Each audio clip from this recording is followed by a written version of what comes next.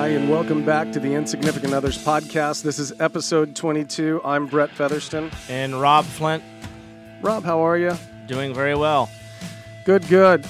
So total disclosure here. We actually recorded this episode about 2.5 months ago, and we've just now gotten around to putting the intro in. But that does not mean it was a bad podcast. Actually, it was a lot of fun.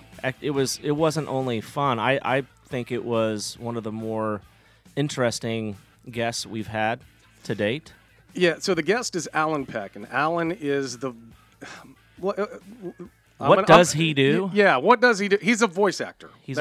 A voice actor, so he does voiceovers. He does voiceover, but he's a voice actor because he... Normally, if you said somebody did voiceovers or they're a voice actor, I would think they had this silky voice, and not that he has a bad voice, but he truly changes his voice for whatever he's doing. There is an acting element to what he does for sure, which I never would have guessed heading into the podcast. But he's most known for being the voiceover doing voiceover for the Ellen DeGeneres Show, and he showed us some of his work that he's done for Fox NFL Sports, and I think he recently became the voiceover actor for the Trulia.com ad campaign. That's right. And he's got a different voice every time he does something. So his voice on the Ellen DeGeneres Show is different than what he does for Fox Sports. Yeah. No, so, what really impressed me about Alan's story is that to get to where he is now, he had to overcome a lot in terms of taking on some really crummy jobs, if you will, in radio that paid absolutely nothing. Yeah.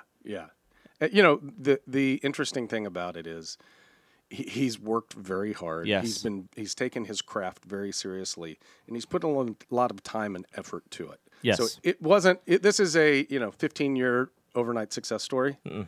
Something like, it was really interesting how he does it now and the technology and everything. Well, he's got his own studio in the back of his house. Yep. And we were there after we recorded.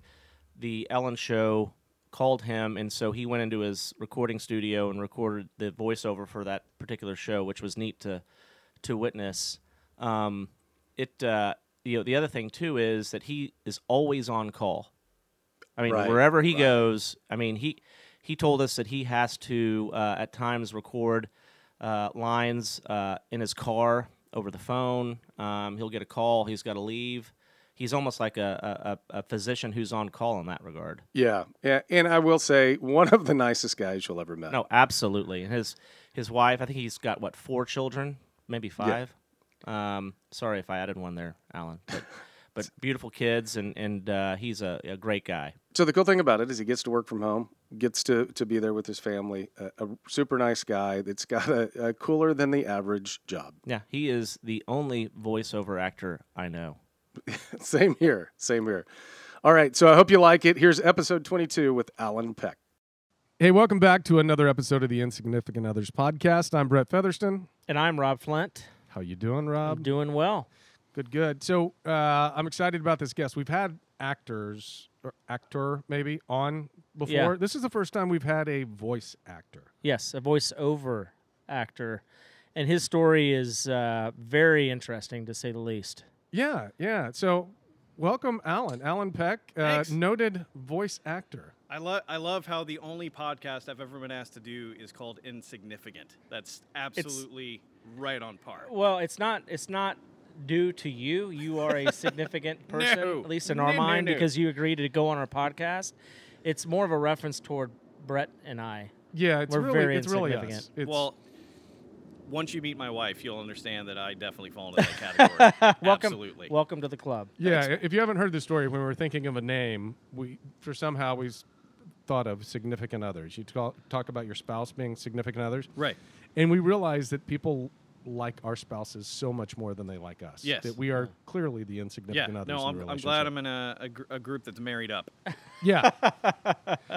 So your background is very impressive. You are the voice for the Ellen DeGeneres Show. Yeah, that's one of my clients. That's one of the clients that I have that everybody would know for sure. And you've done NFL on Fox. You've done lots of commercials. I mean, Movie trailers. movie trailer. We've just been listening to some of your clips, and it's impressive, the vast array. And I understand why they call it voice acting now, because you don't sound like you do right now. Well, it's amazing the lengths that you will go to avoid a real job. So that's really what I do on a daily basis, is try to work as hard as I can to not work. That's what I do.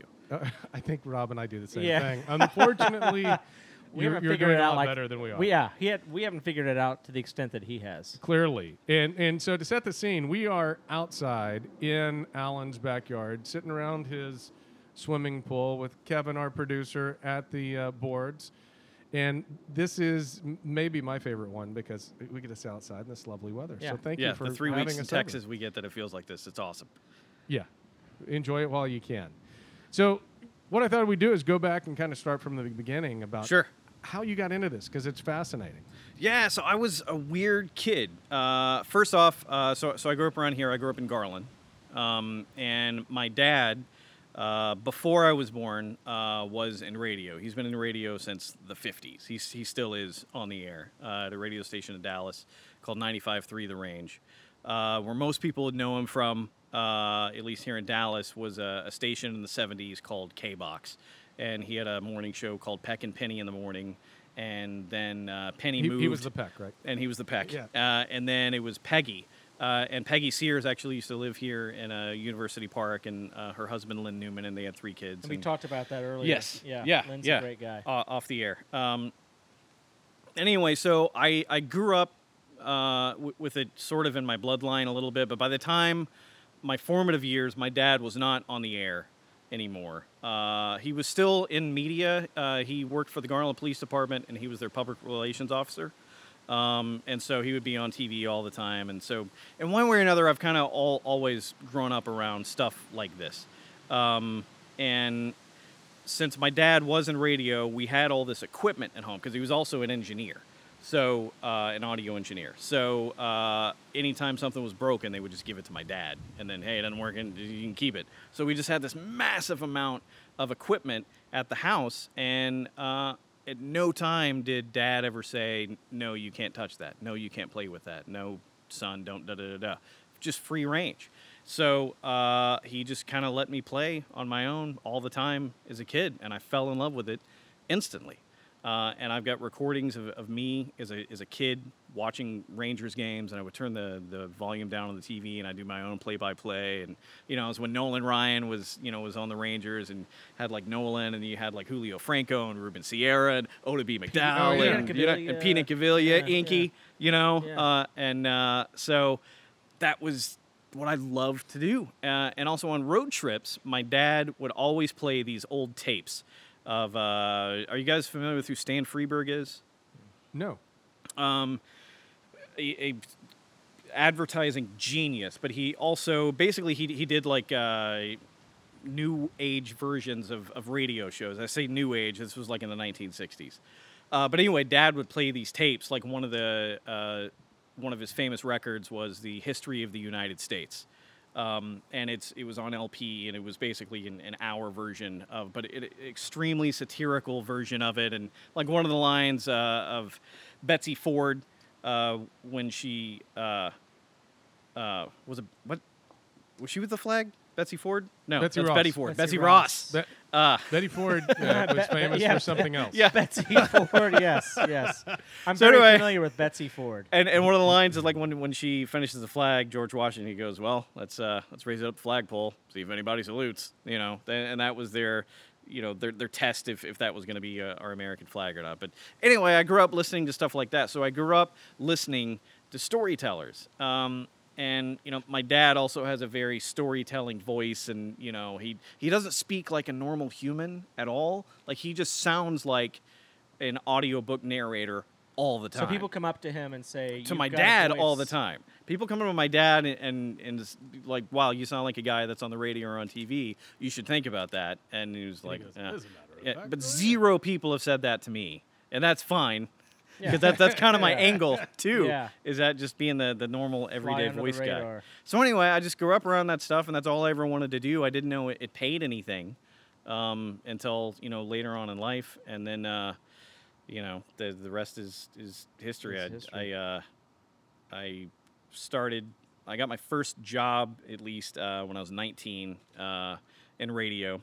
I had an internship at KISS FM here in Dallas for Kid Craddock.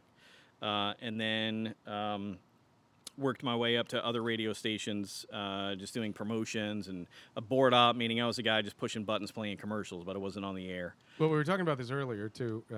Share with us kind of your compensation for being on the air in your first job. Yeah, so this is a great story. So first off, so it took me 3 years to get on the air. So I worked basically for free for 3 years, free to not much an hour, and then I finally got my big break to be on the air. And the way I got my big break was the guy that was doing nights at the time at this country station. He was Milton Doubt. Have you ever seen Office Space? Yeah. You know Milton? Stapler? And the stapler, Yes. Milton the red stapler, and the Yes. squirrels being married. So, and they didn't fire Milton. They just fixed him the in the glitch basement. and put him in the basement, but stopped paying him.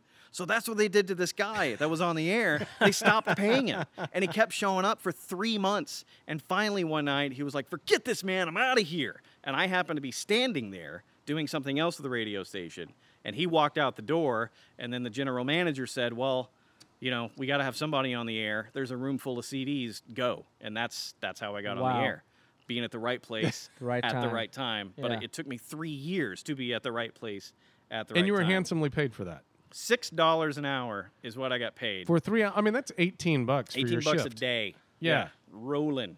And I worked there for like 3 years, and like 2 years into this 3-year stint, I never made more than $6 an hour. And there was a Jack in the Box across the street, and I would always get the two tacos for 99 cents. And I remember going through the drive-through, and I was really bummed out about my job, and my career wasn't really going anywhere because, you know, like I said, I interned for Kid Craddock. I wanted to be Kid Craddock, you know, and I'm working for a small station, not making any money. And I was going through the drive-through at Jack in the Box, and there was a big sign up front that said, "Now hiring $7 an hour." And I'm going to this job I've been at for 2 years, making $6 an hour. And then, Wow. you know, my mom, not too happy with my career choice because she knows the dark side of radio. And she's like, you know, should have gone to college and all your friends are graduating and getting jobs and da-da. And I'm like, "No, Mom, I want to be famous." And so, yeah, that was... Did you have a second job to augment Yes, income? second, third, and fourth yeah. job. Okay, Yeah, so I wow. worked at one time 3 or 4 radio stations. At one time, I worked at a jingle company. They made jingles for different radio stations and commercials, and I just kind of worked in the back, just editing stuff and whatever, just in anything that would hire me, but I would still be exposed to the business. That's what I did. So, yeah. So from there, when was your? I mean, you know, you talked about being in the right place at the right time at that radio station. Yeah. When that person was let go.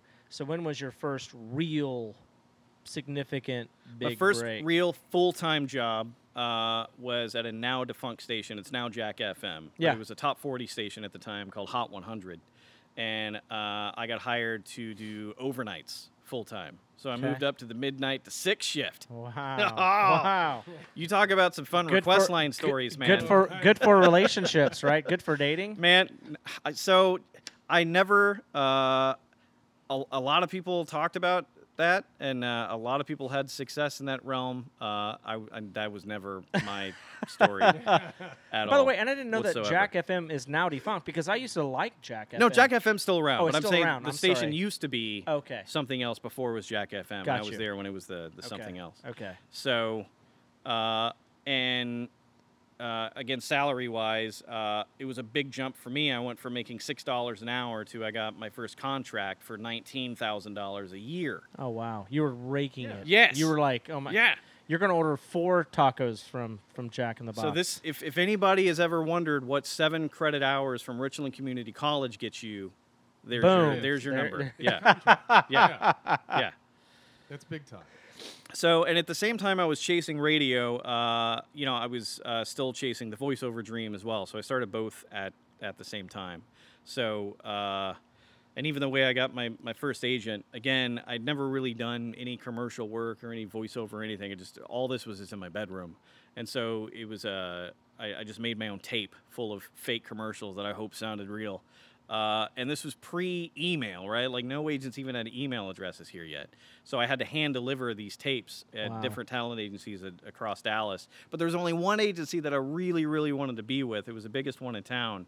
But I knew that was my longest shot. Like, there's no way.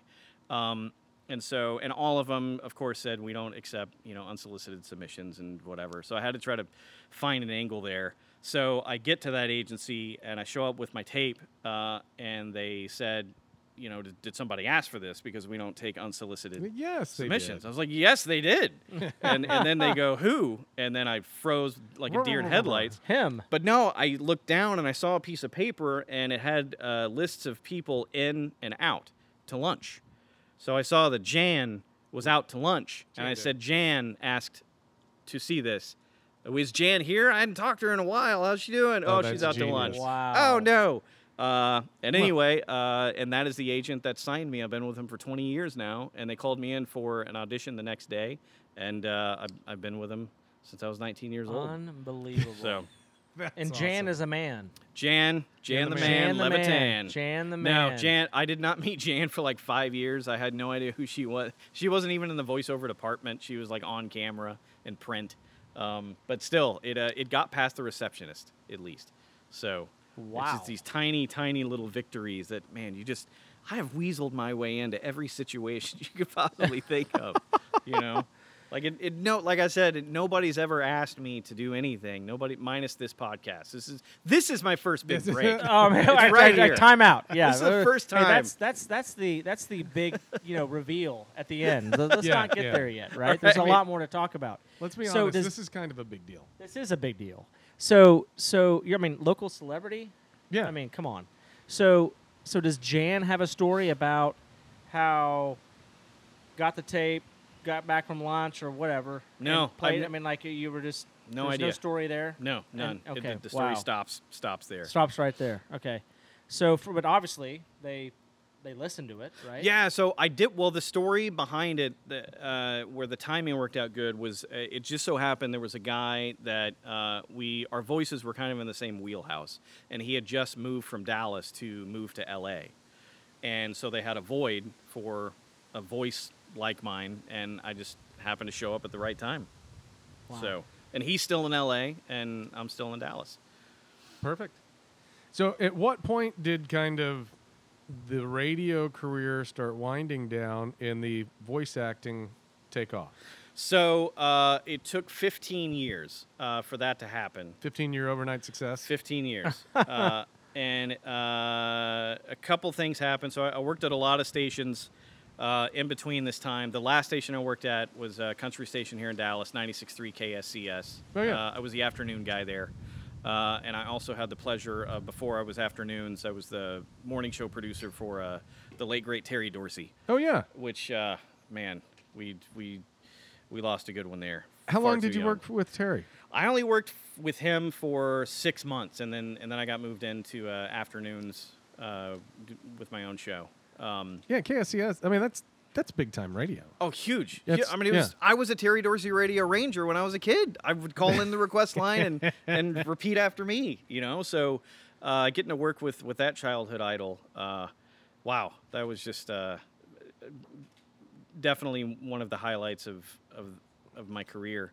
And so moved into afternoons, and then like so many other radio stories you'll hear from anybody that works with radio, we got bought by a larger company. Conglomerate, yeah. Yeah, and the CEO and the CFO, or a COO, they were both brothers, and the day before the sale was finalized, they came into the cluster here in Dallas for a big powwow to give us what we were thinking was going to be, hey guys, everything's going to be okay, there may be some changes here and there, but far and wide, everything's great. It's usually how those are, and then it never works out that way, but whatever, at least they make an effort, right? Yeah. These brothers made no effort like that at all. They were like, y'all are gone.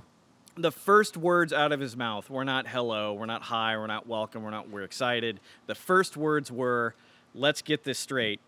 If you don't like the way I run my company, you need to go start your own. Wow. And his second words were, That's leadership. I read a book that Yeah. talked about that once. second words were, they had no belief that Dallas was any different than Detroit, that Cleveland was the same as New York, that Miami was exactly the same as Milwaukee. No markets are any different. Whatever. So immediately I was told, you are worthless. And so that was the fire I needed lit under me to really get the VO thing snowballing. So I gave myself a year, and a year later I turned in my resignation, and here we are. And that was 6 years ago now, I think. 6 years ago? Yeah. That recent? I mean, wow. Yeah. So that's how that panned out. So 6 years ago, you started being a full-time voice actor. Yeah, that's when I could, because it's a lot more difficult with me because, I'm married and we have 5 children. At the time, we had 2. Our third was just born. So if you're going to take a leap to be a freelance actor, that's typically not what I would advise anyone Yeah. to do. Yeah. I Yeah, usually yeah, do yeah. that when I started. Like, Yeah. you make that call then. But luckily, I back to being the insignificant other. My wife, she is the real rock star that gave me the backbone and support. And at no time did she ever ask if you can do it. It was just like, We'll make this when work. When are you going to do it? Yeah. So, Yeah. and again, to set the stage, so we're at the bar by your pool in the backyard. In the back house is your recording studio. So you work from home. I do everything from home. That's the best part of my job, hands down, is the time I'm able to get with my kids and my wife. And I'm able to be with my kids more than any dad that I know. Most days I'm very appreciative of that. But no, seriously, it's that is by far the best perk of this job. And because the bulk of the work that I do is I don't do a lot of like long form stuff. I don't do like audio books. I don't do a bunch of long form narration or whatever. It's all, commercial work or really quick, like 15, 20 second, TV promo spots, right? So it takes very little time for each job to do, so I can work a little bit, run inside, help change a diaper, run back out, say tonight at 8, run back in, get somebody to, get off of somebody else's hair, run back, Yeah. back and forth all day, and that's my life. So that's what I do. And like tonight, I got to go take our second oldest daughter to her ballet recital rehearsal. And I was the only dad there. I'm usually the only dad at most things I go to. And I love it. I love it, love it, love it. So tell us a little bit about how you do work, because Yeah. I find this fascinating. So you have clients that are long-term clients, like the Ellen DeGeneres show. I think it's just the Ellen show. Well, I don't need to throw in DeGeneres anymore. How, It's I just mean, I pretty well guess known. you've been working with the Ellen DeGeneres show for how long? I mean, So yeah, so 6 that years, was or- the 6 years. So that particular client was the one that, because I had already gotten a bunch of other business and a lot of other clients, but that was one that it was the biggest deal at the time. so let me, because I think for most people, there's that quintessential deal, regardless of what you do for a living, right? right, yeah. So what was that day like when your manager or agent, I mean, which we'll get into here in a second, but Yeah. told you, hey, Alan, you got the gig. I mean, Yeah, was it so- like fall down your knees, raise your arms, like Shawshank Redemption? That's exactly what I did. Like, cry, man cry Yeah, moment? no, big time man cry. The story leading up to that was, so I auditioned for it, and the way auditions work is you get an email from your agent with some words. You record those words, you send off an MP3, and then it goes into the ether. And the only feedback you get is if you get the job. And then the level of rejection is massive. Like if you have a 1% booking rate, you're amazing. So if you book 1 out of 100 auditions, you're doing awesome. Wow. So That you've sounds gotta like my be dating life in college. Got to be a glutton for punishment. Yeah, so you'd be great at it. Luckily, you had Yeah. 100 tries Again, a night. again, back to Yeah. did you have success with the ladies in radio? Like, no. So I'm used to rejection. Like, it's fine. Yeah. So I sent off that audition, and then my agent actually emailed me back, which never happens, and said, hey, I really like this take and this take. Why don't you send another round of takes with just a little bit more whatever in mind. I'm like, okay. So I did, and forgot about it, and it was like 2-3 weeks later or whatever, and then she sends me an email and says, hey, about the Ellen thing, we need to talk. But then that was it. It was so vague. Like, what do you mean? So I'll call you in a little bit. I'm like, okay. So she calls me in a little bit, and she's like, hey, hold off. Something else has come down. I'm sorry to call you prematurely. I'll call you back another 10 minutes or whatever. I'm like, it's like such an emotional roller coaster to go up and down, because I mean, this is by far like the biggest deal I've ever been involved in. That I've gotten close on a lot of things up until this point, but I mean, again, you numb yourself to the rejection. You're just used to it. So anyway, finally she calls me back, and then she goes in this long conversation about the ins and outs of the job and the hours and what it entails and the contract and whatever else, but she never says you got the job. And I'm like, thanks for all this information. It's great. Yeah. Sign me up, coach. So What does that mean? And she's like, you start tomorrow night. And then that was it. And then I hung up the phone. Wow. My wife and 3 kids were in the front yard. We're having a picnic in our front yard when this went down. And then I just hung up the phone.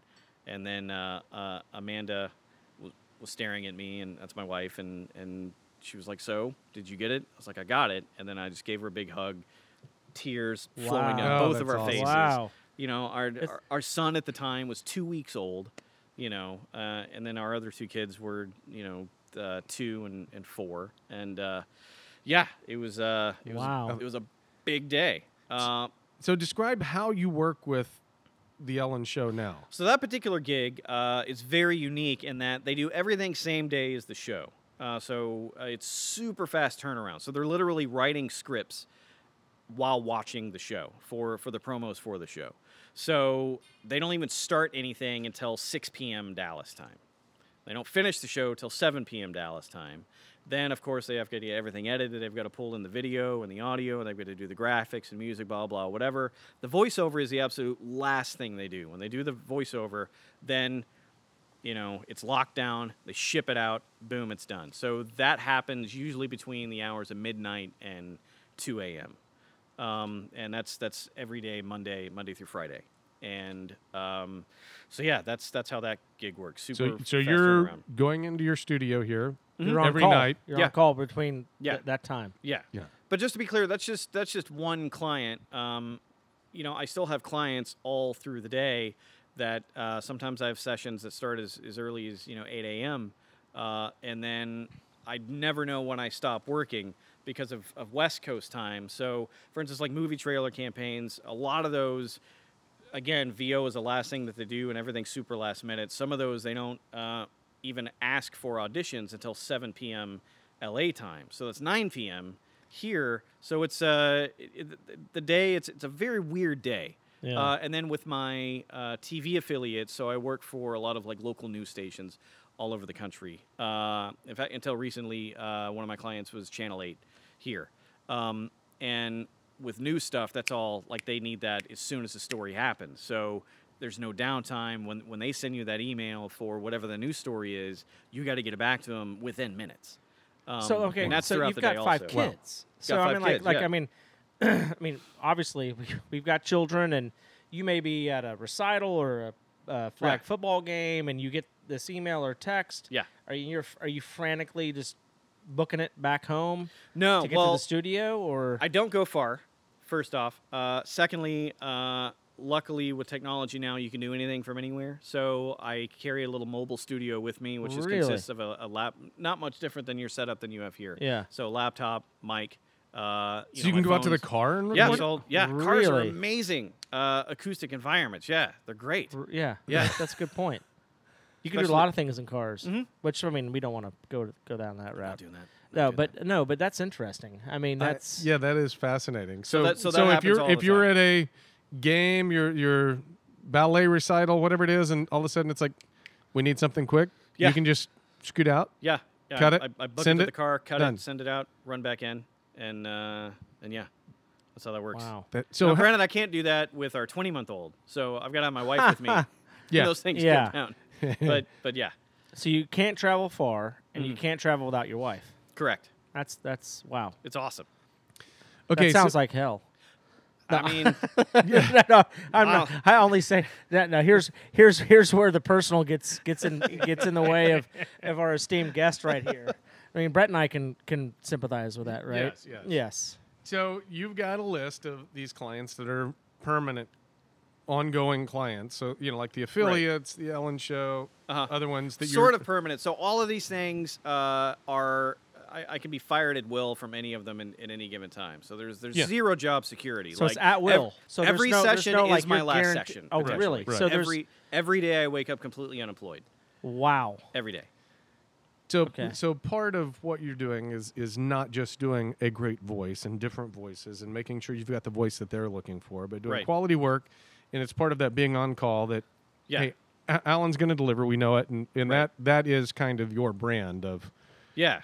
I'll give you quality work on a consistent basis and Instantly. On demand. instantly. Yeah. Yeah. So I'm a machine. Like I'm not like you push a button, you press play, things come out of my body, and then we're done.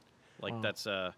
that's how that works. So when we listened to a few of your not demos but actual recordings earlier. Yeah. So what do they tell you? I mean, like when they are giving you voice direction. They don't tell you much of anything. Really? I mean, usually there will be in the audition process. It depends. With like movie trailer and TV promo work, rarely is there any direction whatsoever. They but just, because they in say that I world, want movie trailer voice. there's a wrong way and a right way to do every facet of voiceover. Movie trailer is a very specific read, and there's really only one way to do it. Now there's little ways within that way to do it. I mean, obviously you're going to do a lot different movie trailer read for a horror film or a drama than you are a romantic comedy or a kids film or whatever. Right. But they all have a very similar cadence. It's all this very kind of roller coastery ride that everything goes up and then it goes down and it goes up and then it goes down and then at the very end everything is super fast and title of the movie when it's in theaters and the rating that's always they always squeeze that in there at the last second. TV promo work, meaning stuff for like for Fox or for NBC or CBS or ABC, whatever. All that, the most important factor is time, because they only have anywhere between 5 to 25 seconds that they're given. In that, there's only a few seconds in between sound bites for the voiceover part. Again, voiceover is the last thing that they do, and everything, all the decisions have been made up until that point before it gets to the VO guy, and none of those can be changed, so you have to make those words fit. No matter how many words there are and how ridiculous it is, you have to do everything in time. Yeah. And that's the most important thing in promo work. Commercial work, for instance, I do a lot of stuff for Pizza Hut. I played you guys the Trulia campaign that I'm currently on, and a bunch of other stuff. And with that, it's a little bit more nuanced in that they're looking for like a particular guy, like a particular character. All the time I see in auditions, we're looking for John Hamm, or we're looking for John Krasinski, Jim from The Office, or we're looking for Samuel Jackson. George Clooney, or I cannot tell you how many times I get an audition and they're looking for Samuel L. Jackson, and I've booked it, but I don't sound anything like Samuel L. Jackson. You got to read between the lines, so they're not really asking for. So all of these names, like they could hire, like it's not like they can't find these people, but they're looking for this particular essence of this guy. Like if they say George Clooney, that means they're looking for a really cool, laid back, very matter of Scratchy fact, doesn't voice. try hard. He's just laying it out there. This is what it is, type of guy. With somebody like Samuel L. Jackson, they're looking for somebody with a lot of or not Samuel L. Jackson, but with oh gosh, John Hamm. no, Darth Vader. that's a good one too. What's his name? Oh my gosh. I'm drawing a complete blank on his I totally name. am too. But he's got Who such plays a great Darth Vader? voice. James Earl Jones. James Earl Jones. Morgan Freeman is who I was thinking of. Yes. Yes. So when they ask for people like that, what they're asking for is somebody that's a voice of experience, somebody that's seen and done everything. Nothing can shock this man. Yes. You know, so you got to read between the lines of what they're asking for. So there's a lot more direction there. Commercial sessions last a lot longer. Sometimes, like literally, you could just be saying batteries not included, and you're there for 4 hours. Is it because there's a creative agency involved, and There's a people, lot of hands, there's a lot of just cooks so in that many, kitchen. Yeah, there's so many there's hands a lot in of the kitchen, approval and that has to be done. and- And that's one thing you have to learn on early in your career. When you're there for 4 hours to say batteries not included, your first inclination is like, I'm doing a really terrible job. Like, I've said 3 words, and I've been here 4 hours. We've done 87 takes. What have I done wrong? Wow. And it's like, no, they're just getting every single option so they can please everybody. And then Wow. they always use take 1. Like, every single time. Every time. So let me ask you a question. So, speaking of batteries not included, so if you do it on the 87th time, is there not a point at which you say, guys, No. you just, No. I mean, No. so, but you're internalizing that though, right? I mean, or maybe, I mean, look, I don't know. I mean, it depends. it's your job. I know. I'm not trying, but after the 80 plus take, you're like, I mean, this is, you got, I mean, me, no. I mean, I'm very, very grateful to be able to get to do what I do. Like, Yeah. it's a privilege to do what I do. There's a lot of people that would love my job, and a lot of people sometimes are in that room that are directing me on the other end that would love my job. So you have to be aware of that, and this is part of it. It's just part of the gig, and at the end of the day, I mean, if that's the worst thing that has to happen, like, okay, Sure. like that's not so bad. Yeah. Yeah. So Yeah. I'll do it 88 times. What do you Yeah. need here? I getcha. Because I understand the story behind it. I know the reason why they're asking it for so many times, and yeah, it's just like you said, it's just part of the gig. The only time that it gets hard is if they want a particular voice that's like, real gravelly, or if it's like shouting and a lot of yelling. Physically, that gets hard, and you just can't do that many times in a row. But I mean, that doesn't happen very often. So yeah, it's not a big deal at all. So when we were talking earlier, you were describing for us that you have multiple agents Mhm. and you have a manager. Yes. So kind of walk us through kind of how that dynamic works for Okay. you. Because I mean, most people. The reason why I'm asking you is because most people would think. I Mhm. mean, I did. You have one agent, and then maybe a manager. I don't know. Right. But I mean, and so in your world, that's not the norm.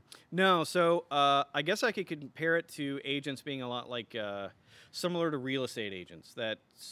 Imagine you're somebody that owns a lot of properties all over the place, and you don't have time to find buyers for these properties.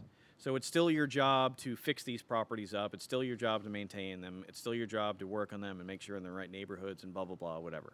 Then you will bring in real estate agents to help bring you buyers to purchase your product. Yeah.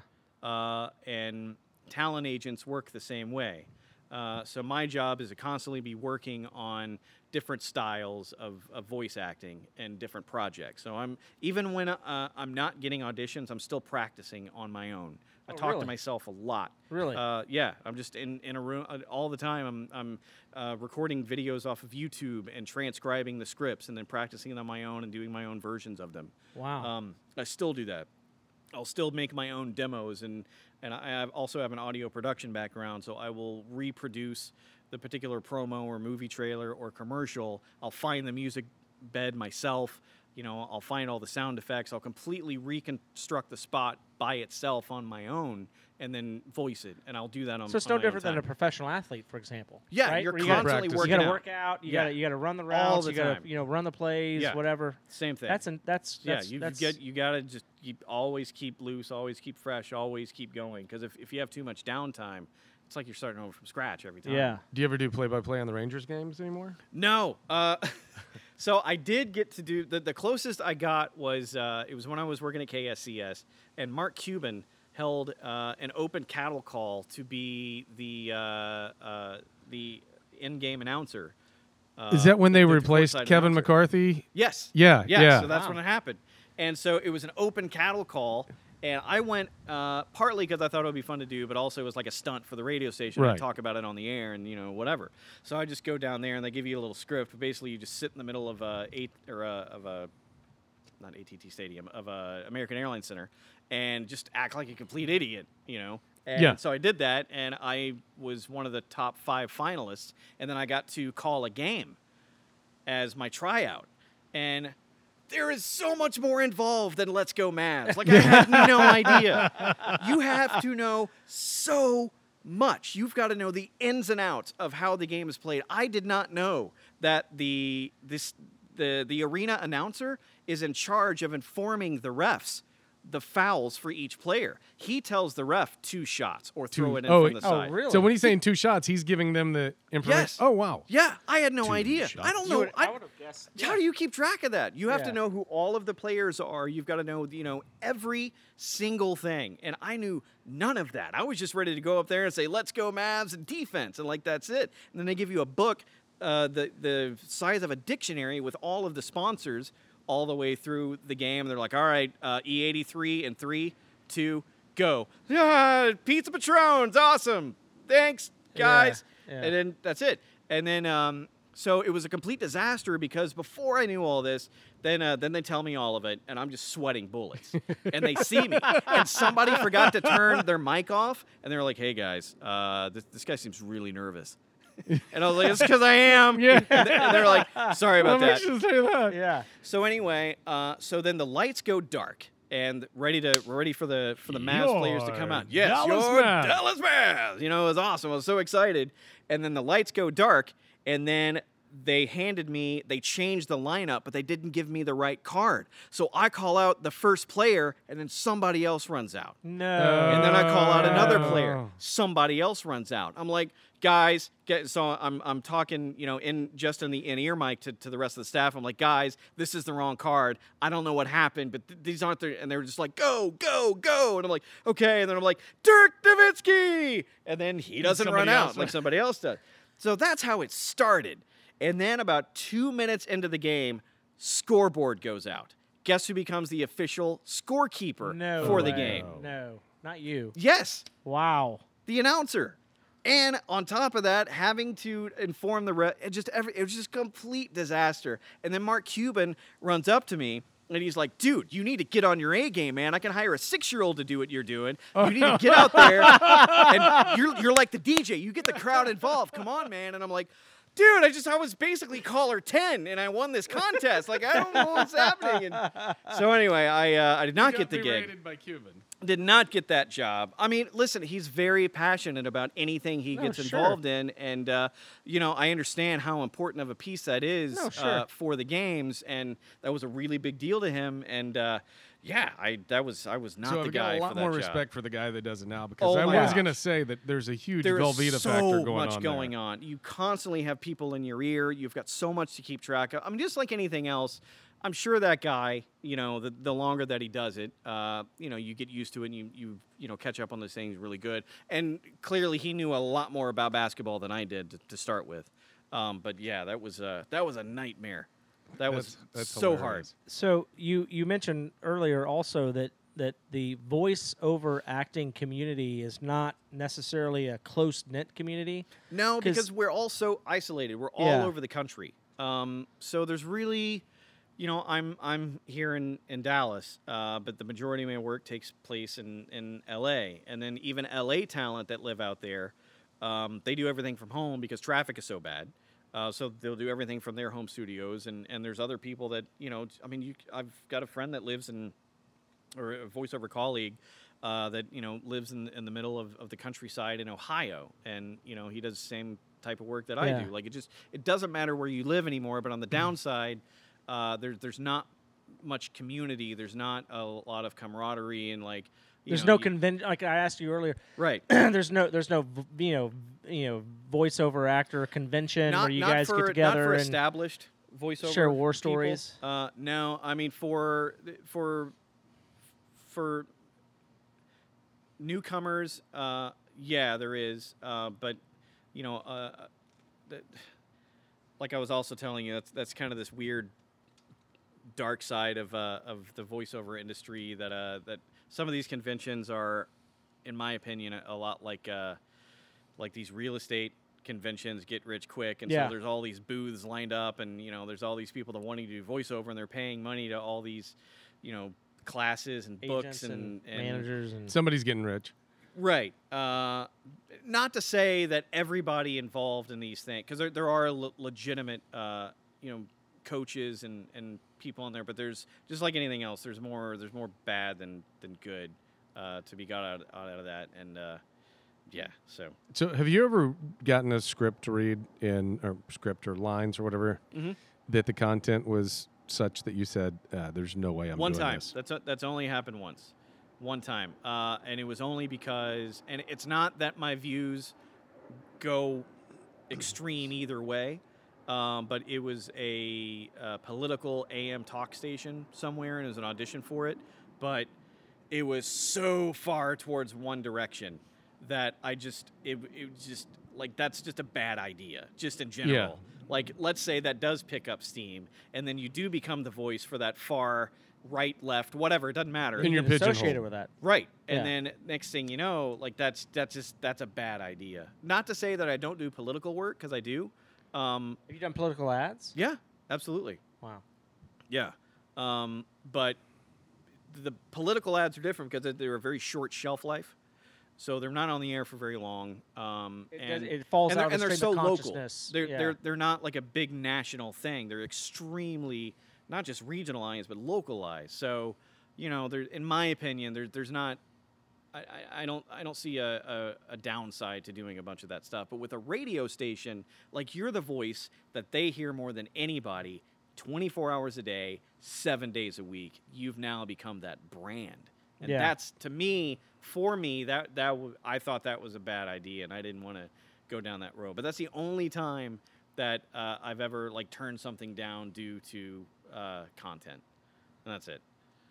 But other than that, I mean, there's just not that much bad stuff out there, really. I mean, at least that they have money to pay for. I mean, some of that really bad stuff, it's not gonna they're not gonna have much of a budget, so it just doesn't come across my inbox. So you've got, I mean, we've had some really interesting guests on, but I think I've got more envy right now than any other guest, except for maybe Andrew Stevens was married to Kate Jackson. That was kind of envious on that. Charlie's Angel. Yeah. So. It is the absolute Sorry. best job / non-job in the world. I But- mean, it but the takes bad- a lot more work than I knew, for sure. But when it's, I mean, what else am I going to be doing? Well, let's see. The downside, though, is, here it is. We're getting rather late at night, and you're still going to be working for 4 or 5 more hours, potentially. Yeah. I mean, well, for the next 4 or 5 hours of my day is, it's a lot like just sitting in a doctor's office waiting for him to call my name. Yeah. So, yeah. But on the upside, that means I get a lot of me time, which most dads don't either. Yeah. So, wife goes to bed, kids are in bed, and then, I get to, do whatever I want between those hours. I mean, within moral reasoning. And that's a benefit, really. So, I get to watch a lot of shows that my wife doesn't like, and I get to, read books, period. Like, Yeah, I don't know many people that get to read books with Yeah. 5 kids. You Yeah. know what I mean? And stuff like that. So, I try to find the upside to everything. I try to find the benefit to everything that initially poses a challenge and seems like a bummer, but it's really not. Yeah. So who would you consider to be the Meryl Streep of voice-over acting in terms of just legendary actor, actress? Don LaFontaine, hands down. Okay. So Don LaFontaine is the original movie trailer guy. He literally coined the phrase "in a world." He was a guy on the Geico commercials. Do you remember him? No, I mean, I see tons of You've Geico heard his commercials. voice. Yeah. I mean, he voiced literally thousands upon thousands of movie trailers and TV network spots and whatever. By far, he was the king. The gold standard of Absolutely. Of just not necessarily his portfolio of work, but it was just a massive volume of it, and the story behind him, which is never going to happen again. So, for instance, the whole reason that In a World is even a thing is because of him. So he used to, before he was a voiceover guy, he was also a studio executive. He was the head of Paramount Pictures, and before that, he was the owner of a company that made movie trailers. Which, by the way, movie trailers are called that because back in the day they would play after the movie, not at the beginning, but they play at the end of the movie. So they were an afterthought. Like movie trailers weren't. There was no budget. It wasn't a big deal. Nobody really cared about them. Anything. So anyway, he owned this company that made movie trailers, and one particular trailer was for an old Western called Guns of the Navarone. And the voiceover guy, for whatever reason, didn't show up to the session. Either he forgot, sick, who knows, he didn't make it. And the studio head at the time was like, well, Don, you wrote the spot, and you make these for a living. I mean, surely you can voice it. And so his first trailer that he ever voiced was called Guns of the Navarone. And then more and more, then they started using Don to voice these things. But Don also wrote them. So Don wrote. He was the first guy to write In a World, In a Time, In a Place, blah, blah, blah. You know, that was all him. And the reasoning behind all those phrases, by the way, were because it was the most efficient, quickest way to immediately transport the audience from their seat in the theater to somewhere else. Yeah. So you go from your seat to In a World. Yeah, You go didn't from think your about seat that. to In a Time. Like all this stuff, movie trailer especially, has a very specific purpose because they are really expensive words. Costs a lot of money to buy the airtime or, well, I mean, not so much anymore with the web, but still it costs a lot of money to make these things. So these words, they are chosen very, very carefully. So anyway, like I said, they just started choosing Don more and more and more, and then he became the guy, the it guy, and really Don, before Don, there was, movie trailers weren't even a thing. Yeah. And then he, was on the forefront of them going before the movie. And he, wrote all these things, and he was a voice of all this stuff, and he basically created this entire industry. Wow. And, without him, none of us are here. Wow. He by far the godfather. And I'm very fortunate to say at one time at the end of his life, we had the same agent. And I never got a chance to meet him, but he was so gracious. Another thing I've always done my entire life, and I still do, is I'll reach out to titans of the industry, whatever the industry may be, just picking their brain. I'm not necessarily asking what can you do for me, but how did you get to where you are? What Right, did you right. do? What's Yeah. your story? Yeah. Not how can I do it, but what's your story? And so I would ask that with all the guys. Joe Cipriano is another godfather. Bo Weaver is another guy. Don LaFontaine is the godfather of all of them. And I sent an email out to Don, and he emailed back within minutes telling me his entire life story. Yeah. Everything I'm telling you, he told me. Yeah. And it's just people that are on the top. There's no fear. Yeah. Because at the end of the Yeah. day, you just have to work. Just work. Just keep showing up and work harder and be the last one. Be the Last first one man there, standing. last So, one to I mean, leave. to that end, what is the average shelf life of a voiceover actor? That's kind of up to you. I mean, it's until you want to do it. In fact, another one of my clients is Nature on PBS. And they hired me to narrate. Oh, in fact, one of them's on right now. Nature. We'll turn on here in a minute. Yeah. Forgot about that. But at the beginning and end of every show, it's this was brought to you by this rich family and this rich, and this rich guy. So the last guy to have that job, his name was Peter Thomas. He was also the narrator for Forensic Files. He was the American Express Don't Leave Home Without It guy. Oh wow. Anyway, he had that job with PBS until he died at the age of 96. That's the only reason I have this job, is because he passed. He passed at 96.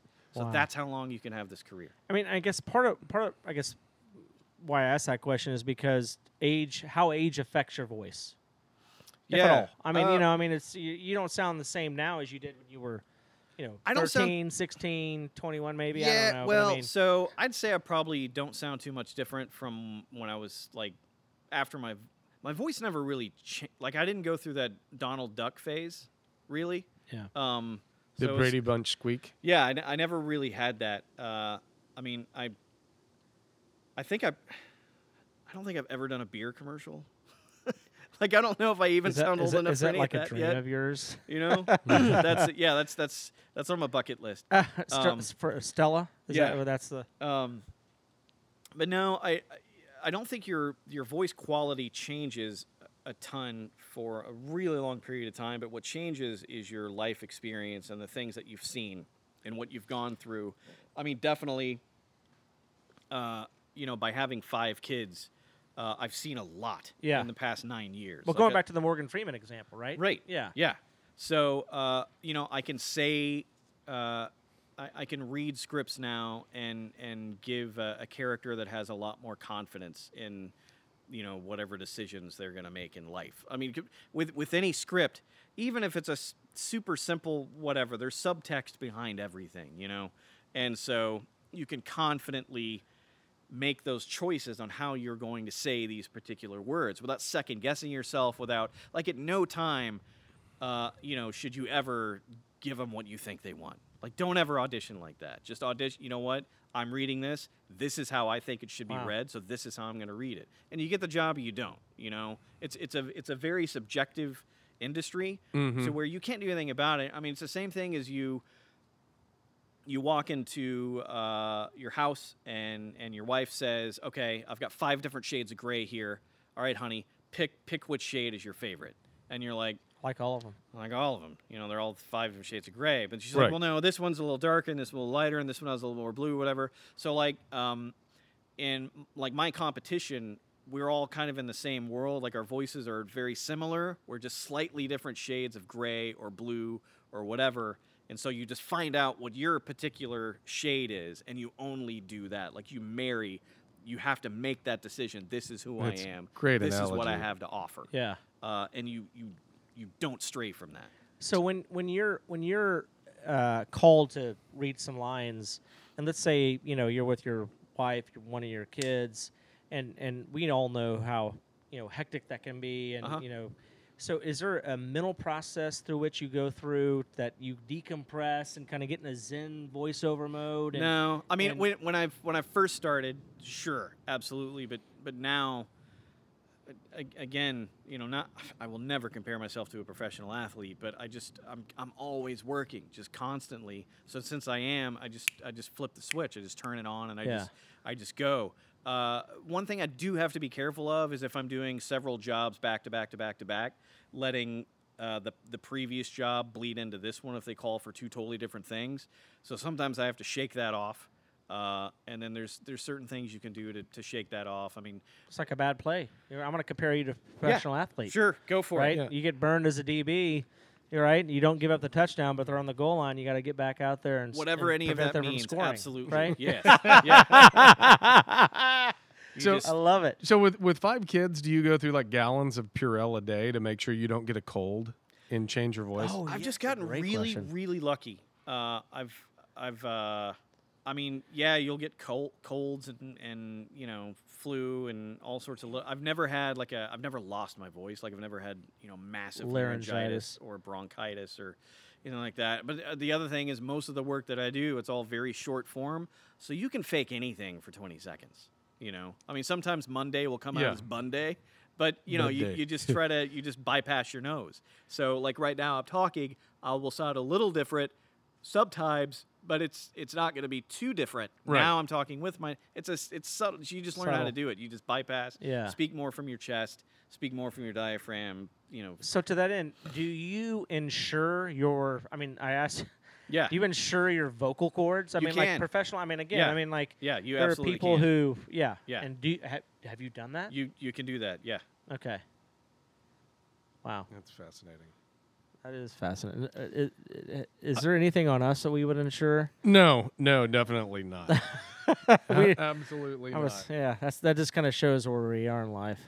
So, Alan, thanks so much for hosting us, first of all. This Oh, has been thanks. fantastic. Thanks for having me. Hanging out on a beautiful night. If you guys hear the wind a little bit through the microphones, it's because it's a beautiful night. We're sitting outside. It's awesome. One of the few nice evenings in Dallas, Texas. that we can enjoy outside. So it's Yeah. awesome. Yeah, Very and nice to and host us. I should say it's less in your backyard and more the front yard of your studio, your Yeah. office. Yeah.